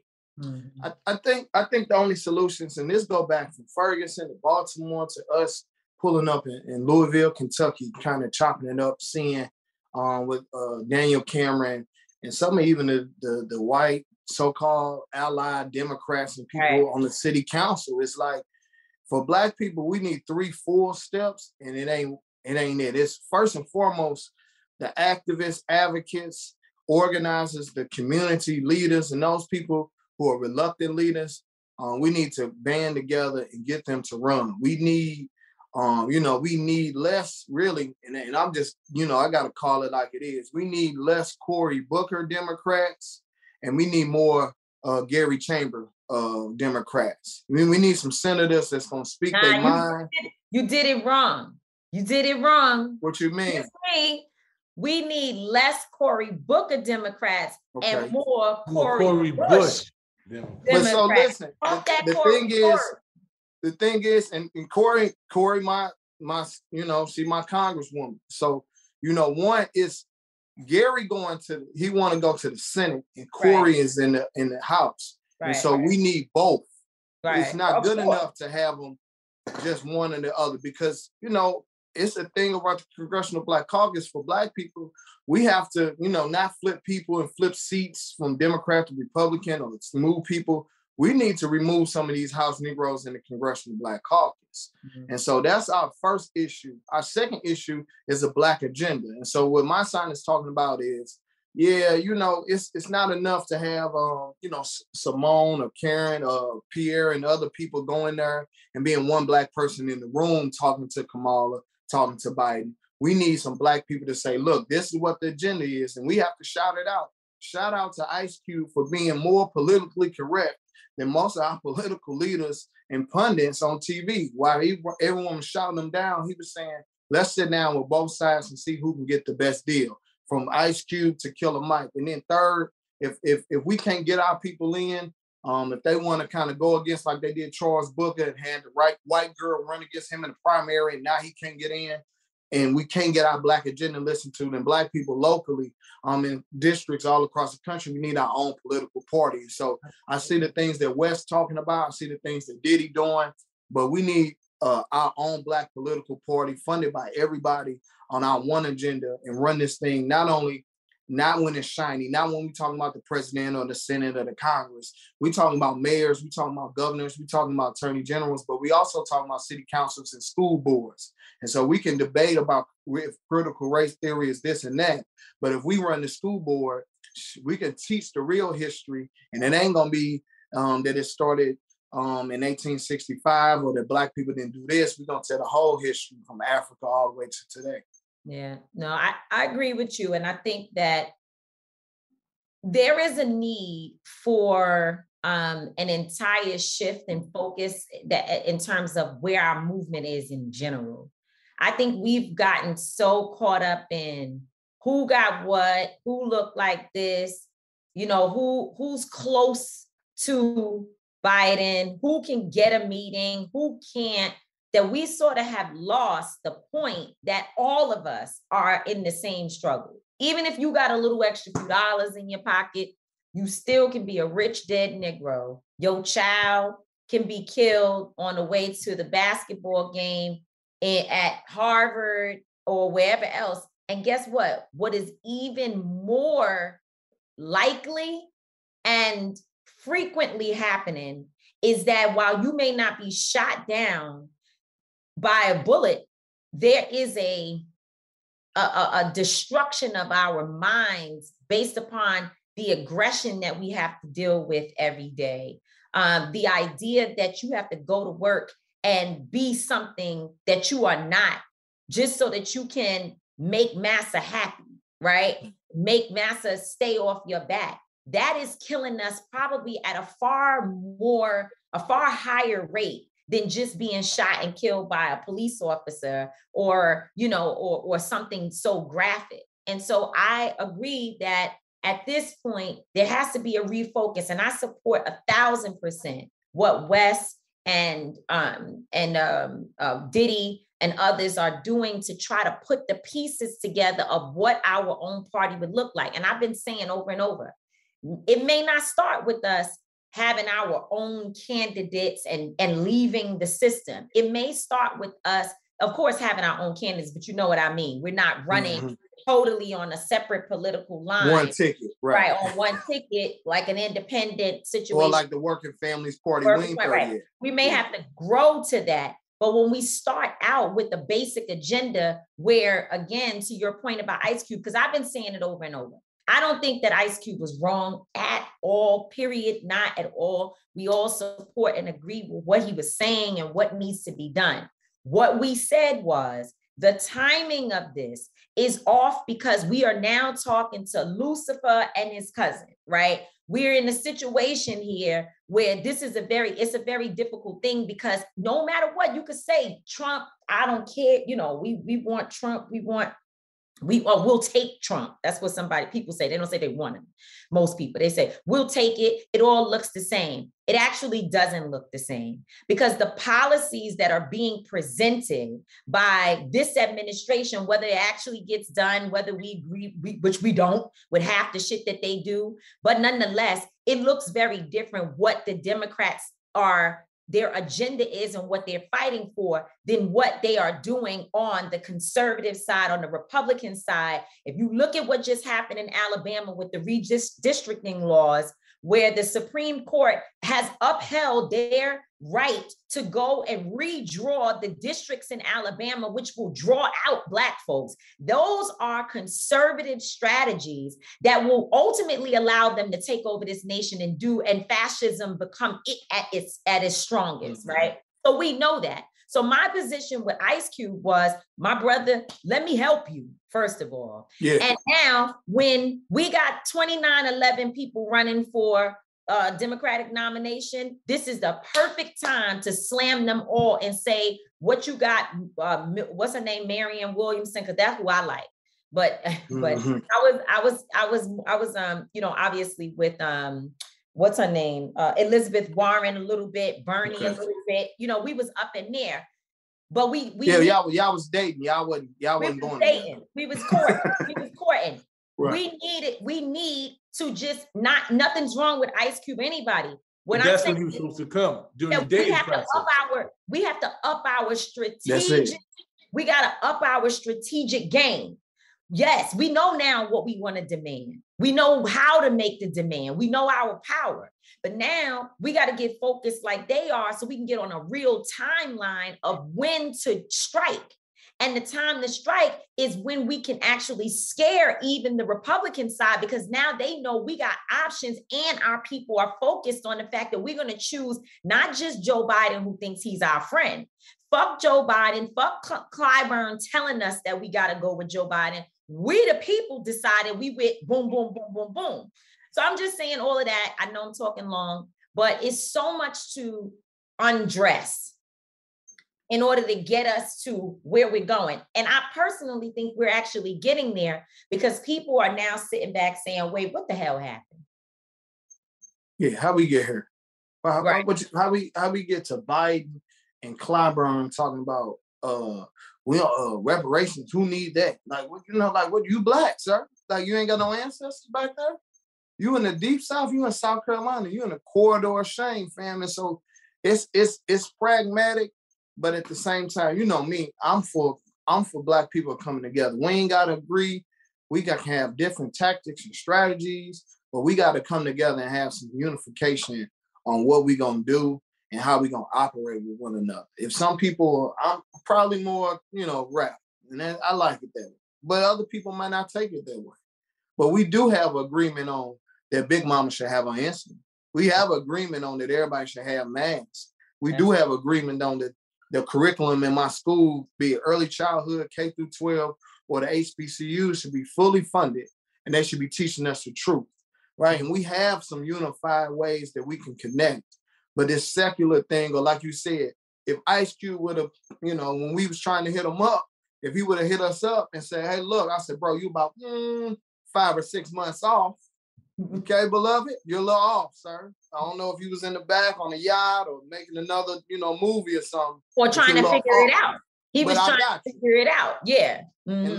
And so this the thing is, like you said, I'm not really a classist person in that way. I understand that any Negro from any class can sell you out. I done seen poor Negroes sell you out. I done seen rich niggas sell you out. But I done seen rich niggas get me out of jail. I done seen rich niggas come down to the ground. So we just need a unified effort between the rappers, the actors, the techies, the educators, the activists, the advocates, and the lobbyists to come together, have one conference, bang this out, spread the money around so people can get everybody in our community.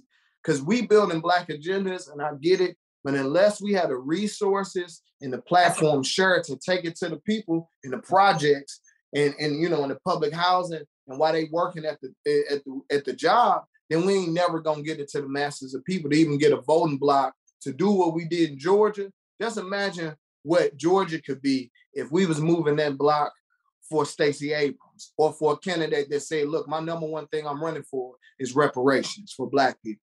Or my number one thing is I'm not gonna go for tit for tat or go for symbolism. I need some concrete. We getting there. There's some districts that's doing some of that, but I think the connections are not there. And so I think that's our job as movement leaders and organizers to do that. Ice Cube, pick up the phone, fam. Well, I know we're doing this, the National Black Political Convention in Newark this spring coming up. So it's geared toward that. It's gonna be Chokwe is gonna be one of the sponsors of it. Him and Mayor Barack. So it's Baraka. I apologize, Mayor Baraka. So I'm on a planning committee for that now. So I think that's going to be something that everybody, I think that's one of the major discussions. Like, how do we move forward? How do we unify? How do we get one agenda? How do we get one motion?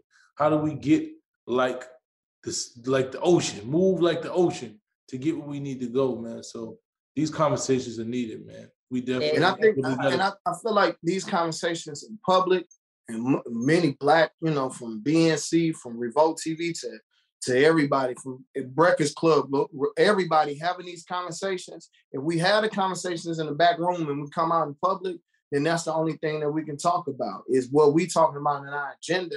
And I celebrate anybody that try to hold the Democrats or Republicans responsible, because both of them, they just two different brands of white supremacy. That's right. Most of them are not Cori Bush. They ain't gonna be Ayanna Pressley. They're not gonna be Gary Chamber. And so until we get the majority of the Congressional Black Caucus to do what Manchin and Sinema doing for white supremacists, when the Congressional Black Caucus is willing to shut down the country for reparations, for healthcare, for education, HBC funding, so on and so forth, then we'll have something strong. And until then, we're gonna use our platforms, we're gonna use our social media, and we're gonna door knock and get to the people. Well, that's all there is to be said. So I just want to say I appreciate your perspective. I think you definitely, as you said, you're much more radical, and you twinkle. You have helped to even sort of stretch the bounds of what we as leaders are capable of, just because we're able to see sort of outside of the framework. So, we can all sometimes get the plane inside of a box, and it's time to move outside of it. And I appreciate the reason, one of the things that I think makes me a greater leader is being around people like my son and yourself, who, and a lot of people, they probably look at me and they're like, why are you doing that? Like, why don't you go and be around some of our other brothers that are super polished, super dope, educated, they got all the things. You guys have the exact same attributes, but the additional component is actually experiencing the issues, like really experiencing it, but living it every day, and also working very closely with those people who are still experiencing these issues. So that's what I'm attracted to. And I just want to say to both of y'all, I love y'all, and you guys really do make me better. Okay. I got my flowers today. You hear that, Mike? Get you a little flower today. A little flower. We got our flowers today. Appreciate you, right. Tamika. That was nice. I'm gonna say the same back to you, Tamika, because what happens is we, before the movement or in the beginning, people would say things like, what if Malcolm and Martin could work together? What if the Black Panthers could work with SNCC and the SCLC? And what I see more times than not is that's what we do. And so, from the boulevard to the borough, to Capitol Hill, back to the hood, to the college campus. If you can have all these people from us, from me to Tamika, with Linda, with my son, to Tina, Tiffany, like we can go get people that's not traditionally ever gonna be in the room, come out of the room, slug it out, debate, cuss, go all up. No, nigga, this ain't blah, blah, blah. And then we come out unified and we still get things done from Breonna Taylor to Mike Brown and so on and so forth. And we doing our job. I think we just have to kind of figure out how we can duplicate this, how we can find our younger selves, our older selves, and the people in the grassroots, and kind of, solidify this process so people can know in history that in our real time, in our generation, we doing things like they did, but we doing something different because we expect something different because it's our time. We need something different. We need something different, fam. We appreciate you, King. Keep doing the work. We're going to call you when we need you. Make good trouble. Good trouble, always. Cause a little rugged. Hit me up on the Black Political Convention. I can plug you into some people and some things that people working on. Can't wait till y'all come back up. If not, I'll probably pull up on y'all. Drinks on y'all though, right? Yes. Thanks for joining Street Politicians today. Tory Russell, our brother, thank you for being with us. Appreciate you. Peace, T. And shout out to our brother Tory, man, always giving us a perspective from, people don't know that Tory's an educator. He's not just a strategist, he's actually a teacher, and I didn't know that. So when he always has historic facts that I never even know. We'll be talking about something like, in 1652, blah, blah, blah.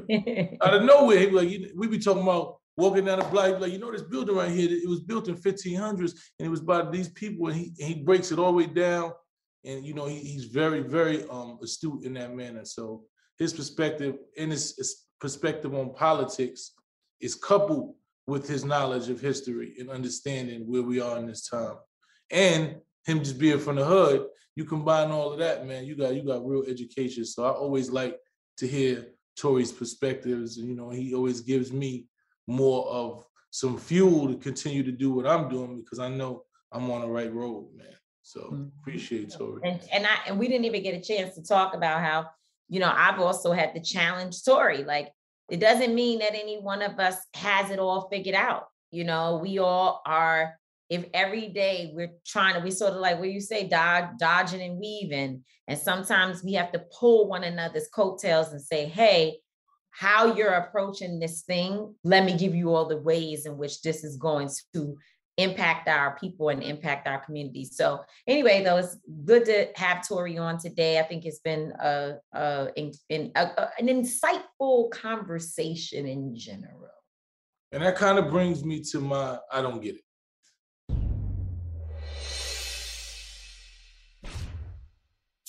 I know it's a topic that's a little old. I've been a little back off of social media for a few days, in light of what's going on in my mind. But this whole Joe Rogan situation, and in comparison to Whoopi's situation. And it's just crazy to me. I hear how India.Arie originally wanted to pull her music from Spotify based on, the comments that Joe Rogan made, with the nigger comments, and also the monkeys and Planet of the Apes comments that he made.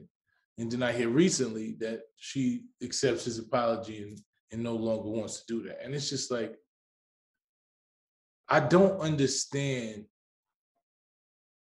I don't understand how people don't see the difference. I've heard a lot of different people speaking up and saying that Joe Rogan is not racist. You know what I'm saying? He's not racist. I don't understand why people are calling him racist, this and that. And they've spoken up.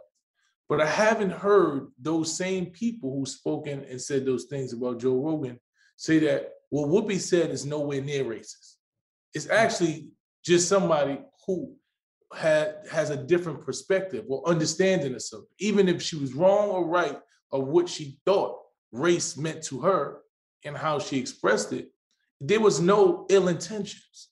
There was no intention of harm. There was nobody making fun of anybody. There was no one trying to make light of something that happened to somebody. There was no one using derogatory names that historically have been, derogatory and used to harm someone. Nobody did that.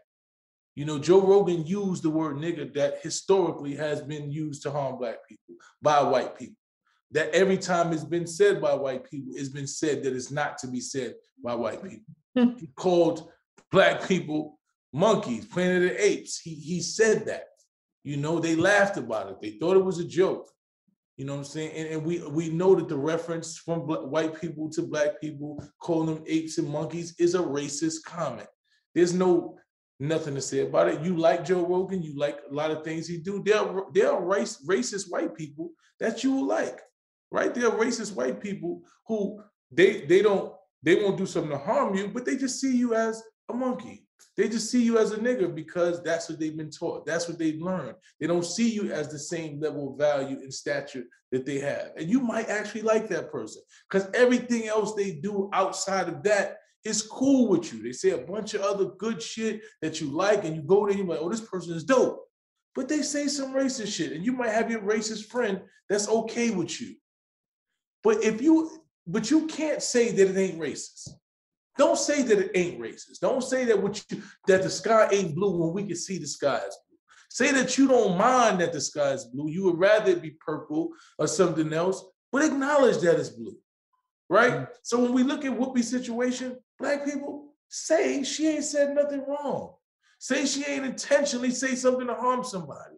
Say that even if she was misinformed or she wasn't educated properly or you don't agree with what she said, you know that there was no intent to harm someone, right? You know that she didn't think that when she said that someone would feel like they were harmed and that she intentionally tried to disrespect somebody, right? When the word is nigger is used, every time it's used by a white person, Black people are disrespected.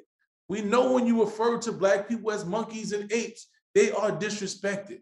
I don't get how anyone can see something wrong with one and not see something wrong with the other, right? And not have the same vigor to utilize their platforms or their voices to say, hey, this shit that's happening to Whoopi don't even make sense to me. I don't understand how we're doing this, but you could say something about Joe Rogan. And I'm saying that about Black people. I'm saying Black people who know the historic context of apes and monkeys used by white people, and nigger used by by white people. So I just don't get how we constantly, we get on our horse and we cat for white people, but we don't utilize the same energy to save and speak up on behalf of our Black people. And I don't think I'm never going to get it. I know that it happens. I see it happen every day, but I don't think I'm never going to get it, and I'm never going to be okay with it. If we don't think nothing should happen to Joe Rogan and we think that it's okay, then we should have made sure that there's no way that Whoopi got no suspension for 2 weeks for saying something about race in a perspective that she thought.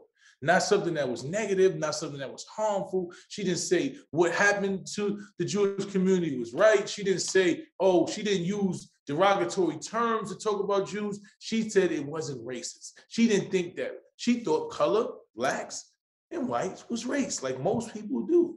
Most people are not aware. Most people see, we thought that Jewish was a religion. We didn't know that it was a race, right? So it's not. It's not a race. And I think that what we learned together, the educational component, was that what happened to the Jewish people was based upon other individuals who wanted to be the more dominant, powerful race. So therefore, you understand why racism plays a role, because the social construct and the mental the dominance of one group over another is what we see happen with white supremacy all the time. So we learned the issue, and I think Whoopi also learned the issue. Nonetheless, the way in which she was chastised for her comments, which I agree with you, there was no ill intent. I don't think anybody really has said there was ill intent. However, and there was an immediate apology. Right, and there was an apology. Well, one thing I will say, that I've also heard many people, not just Jewish people, but Black folks and others say is that what you may not mean to be harmful can still hurt other people, right? So that's why an apology is necessary. And that's why she did what she did, to apologize immediately, because, whoa, I didn't know, I was educated. I apologize. I'm sorry. It wasn't my intention to harm, hurt, whatever. Okay, cool. To me, right? That was very sincere, because she immediately corrected herself for making a statement and then being educated that actually the way you're seeing it is from a very narrow perspective, and let's broaden your understanding so you could see it from a different perspective.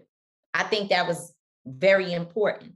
But I do see the disparity in the way in which a corporation can listen to a man using language that, as you said, has been identified 100% to be offensive, to be disrespectful, to be all the harmful, everything else intentionally, right? How they could see that behavior and not find reason to, at least, if nothing else, suspend him for 2 weeks. You know what I think is interesting, and I'll really leave this here. It's interesting to me that even though this happens in the same exact time period as Whoopi, this is just days apart. If it were the other way around, just because Joe Rogan was,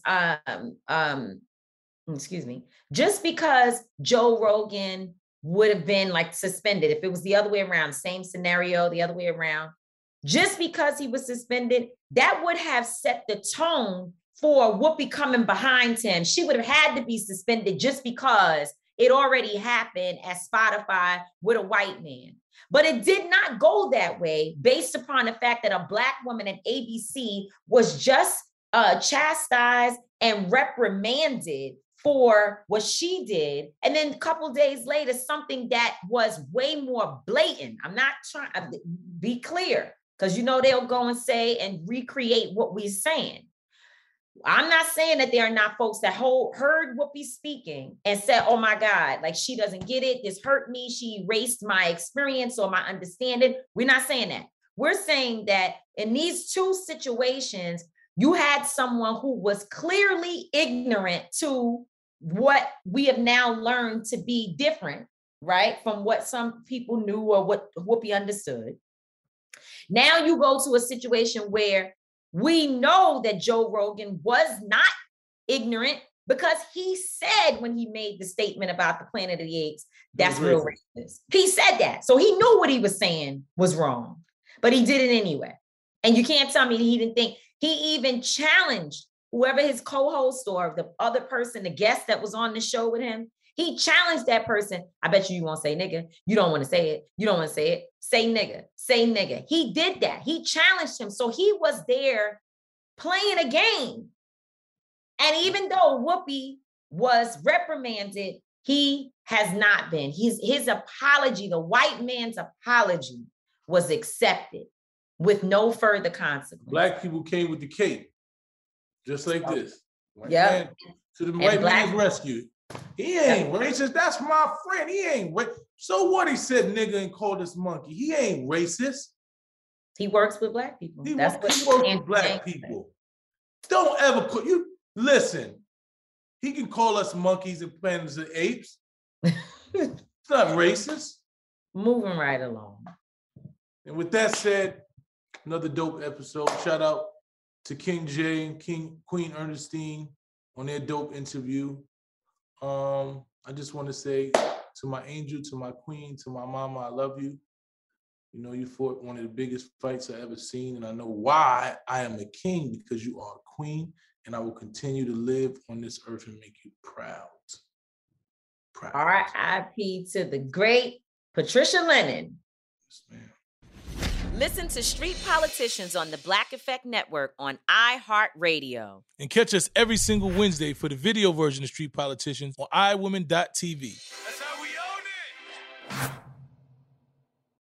it! Black Tech Green Money isn't just about telling the stories of successful Black entrepreneurs. It's also about giving actionable and wealth-building strategies that help you protect the future of our communities. That's why we're pleased to be supported by State Farm Insurance. State Farm also believes that we must invest in our communities to achieve economic growth by sponsoring programs like the ACT-SO, which rewards high school students for their academic achievements. State Farm believes that being better neighbors creates better communities.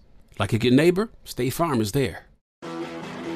You know a spot, but not just a spot, the spot. Actually, with the 2023 Nissan Frontier, you know a bunch of them. But the key to these great spots? Being able to reach them in the first place. Your spot is out there. Find your Frontier in the 2023 Nissan Frontier with standard 310 horsepower, advanced tech, and 281 pound-feet of torque. I'm Katya Adler, host of The Global Story. Over the last 25 years, I've covered conflicts in the Middle East, political and economic crises in Europe, drug cartels in Mexico. Now I'm covering the stories behind the news all over the world in conversation with those who break it. Join me Monday to Friday to find out what's happening, why, and what it all means. Follow The Global Story from the BBC wherever you listen to podcasts.